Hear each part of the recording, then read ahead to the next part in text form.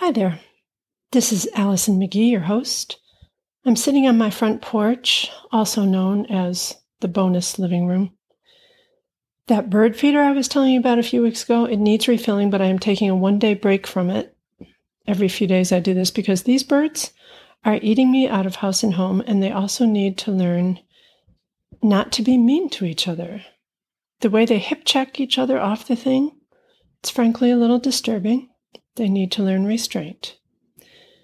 Today, I am thinking about a note from a listener named Sylvia, a note that she sent in a couple of weeks ago.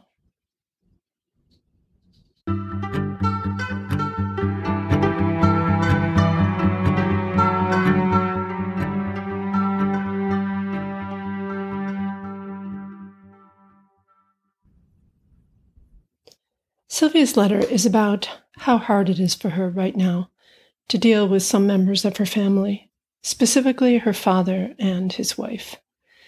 Their politics are a 180 from hers, and while over the years Sylvia has always dealt with it, made herself deal with it, even if just barely, it's family. Everything happening right now in our country and the world has stretched her to her breaking point. She writes that her father was always conservative, but the, quote, fiscal conservative, socially liberal kind of conservative. But in recent years, things have changed dramatically. He married a woman that Sylvia describes as an anti-Muslim fascist who says things like, and I'm quoting here, "The Japanese were our friends until they turned on us just like the Muslims will."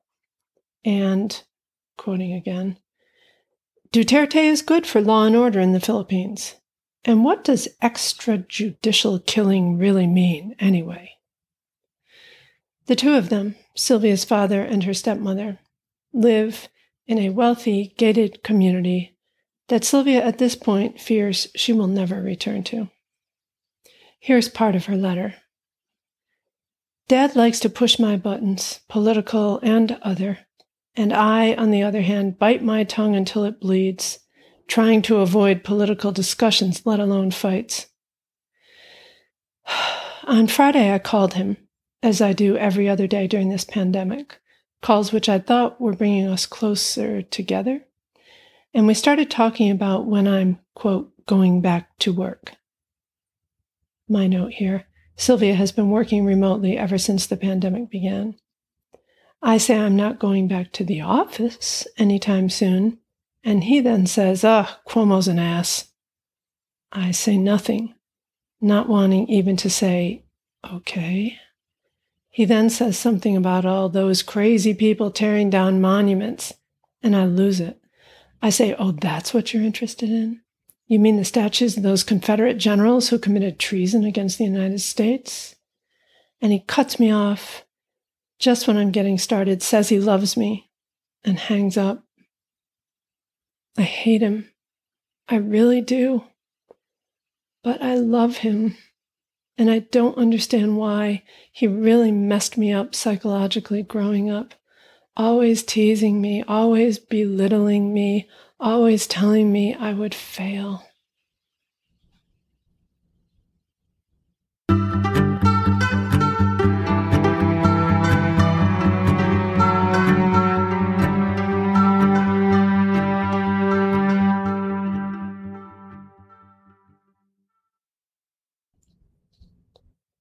I've been thinking about Sylvia's letter ever since I first read it, with sorrow for both her and her father. Sorrow for him for choosing to miss out on what could potentially be a close relationship in his old age with his daughter because he just can't stop pushing buttons. And for what? Sorrow, more important, for Sylvia, a parent who has to maintain control at all costs, someone who at some point along the way in his own life decided or was told that power was more important than intimacy with the people he most loves, is someone who's always going to choose the button-pushing path. Maybe he fears that his daughter doesn't actually love him because he knows what an asshole he is with her. So this is his way of keeping her engaged with him. And his way of getting the last word is to abruptly cut her off, tell her he loves her, and hang up. Never really know who she is. I don't know, but it's something I have seen plenty of in my life. My heart aches for Sylvia. The distillation of her letter, the essence of the whole situation to me, in her own words, is this: I hate him. I really do. But I love him, and I don't understand why. We're always children, aren't we? We always look for and depend on, in the deepest part of our beings, our parents. We want them to take care of us, to see us, to soothe us, to recognize our accomplishments and our graces. And Sylvia's father can't do this. He has spent his life as her father, making pronouncements, belittling her, baiting her, pushing her buttons, and then telling her he loves her. I'm sad for both of them. I picture her as a little girl wanting her dad's approval and love. I picture her dad as a little boy, and I wonder what his life was like. And as I picture them both, tiny children, I think of a wondrous poem I read last fall called How About by poet Steve Healy. Somehow it feels exactly right for Sylvia's situation, this poem about small children playing make-believe. Whenever I read this poem, and I have it partly memorized, I float back to early childhood when anything was possible. Dreams, make-believe, an entire different future. Just with those magic words, how about?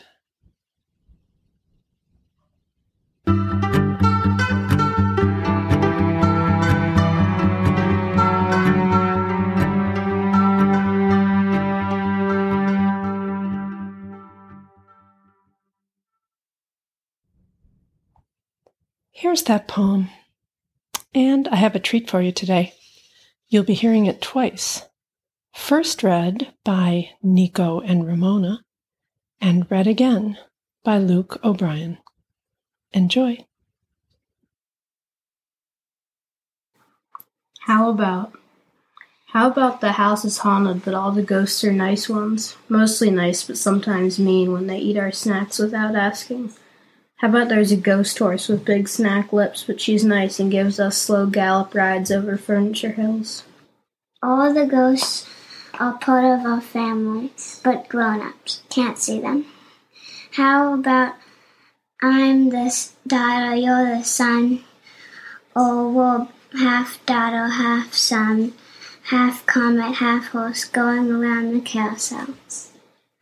Over there is the black hole where we ate crackers and grapes today for snack. In that corner, all the galaxies don't care if we don't say please and thank you. How about Dad never says we have to clean up this mess because he's a tiny cute baby. He's always napping in his crib, or he's in his room where he writes poems, and inside him there's a baby who has another baby inside him. How about the babies have a war inside them and become orphans? Or how about we're the orphans in a poem Dad writes, then we're adopted by the ghost horse? And off we ride through the snowy air, we say the words and disappear.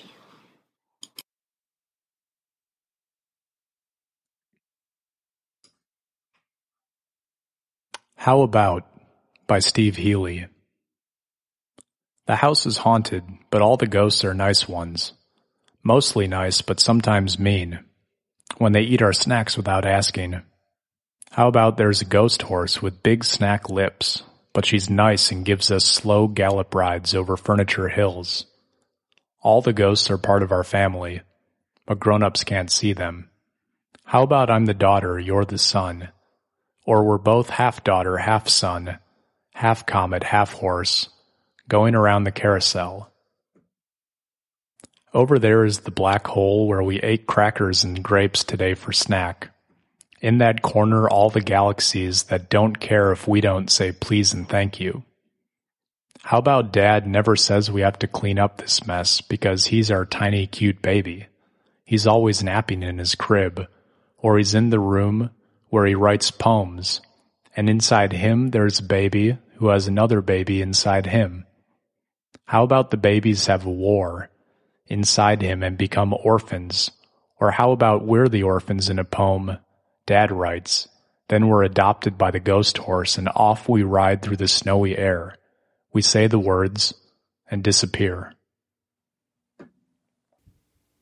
Well, friends, that is it for today's episode, and thank you for listening.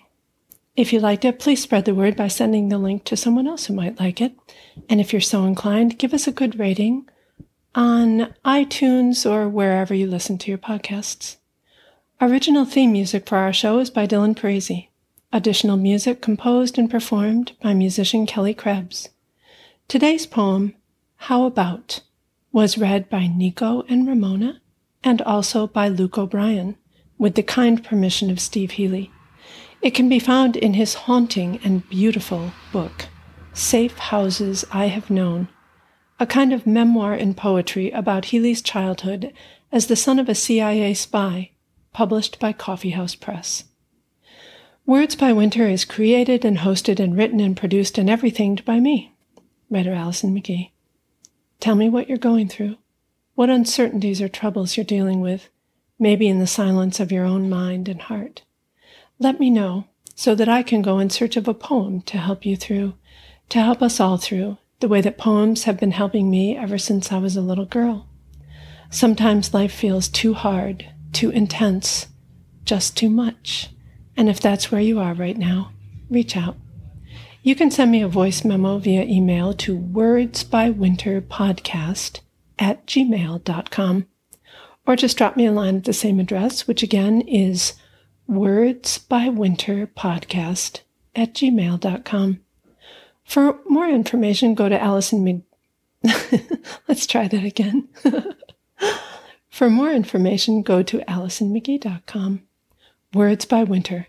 Conversations, reflections, and poems about the passages of life, because it is rough out there, and we have to help each other through.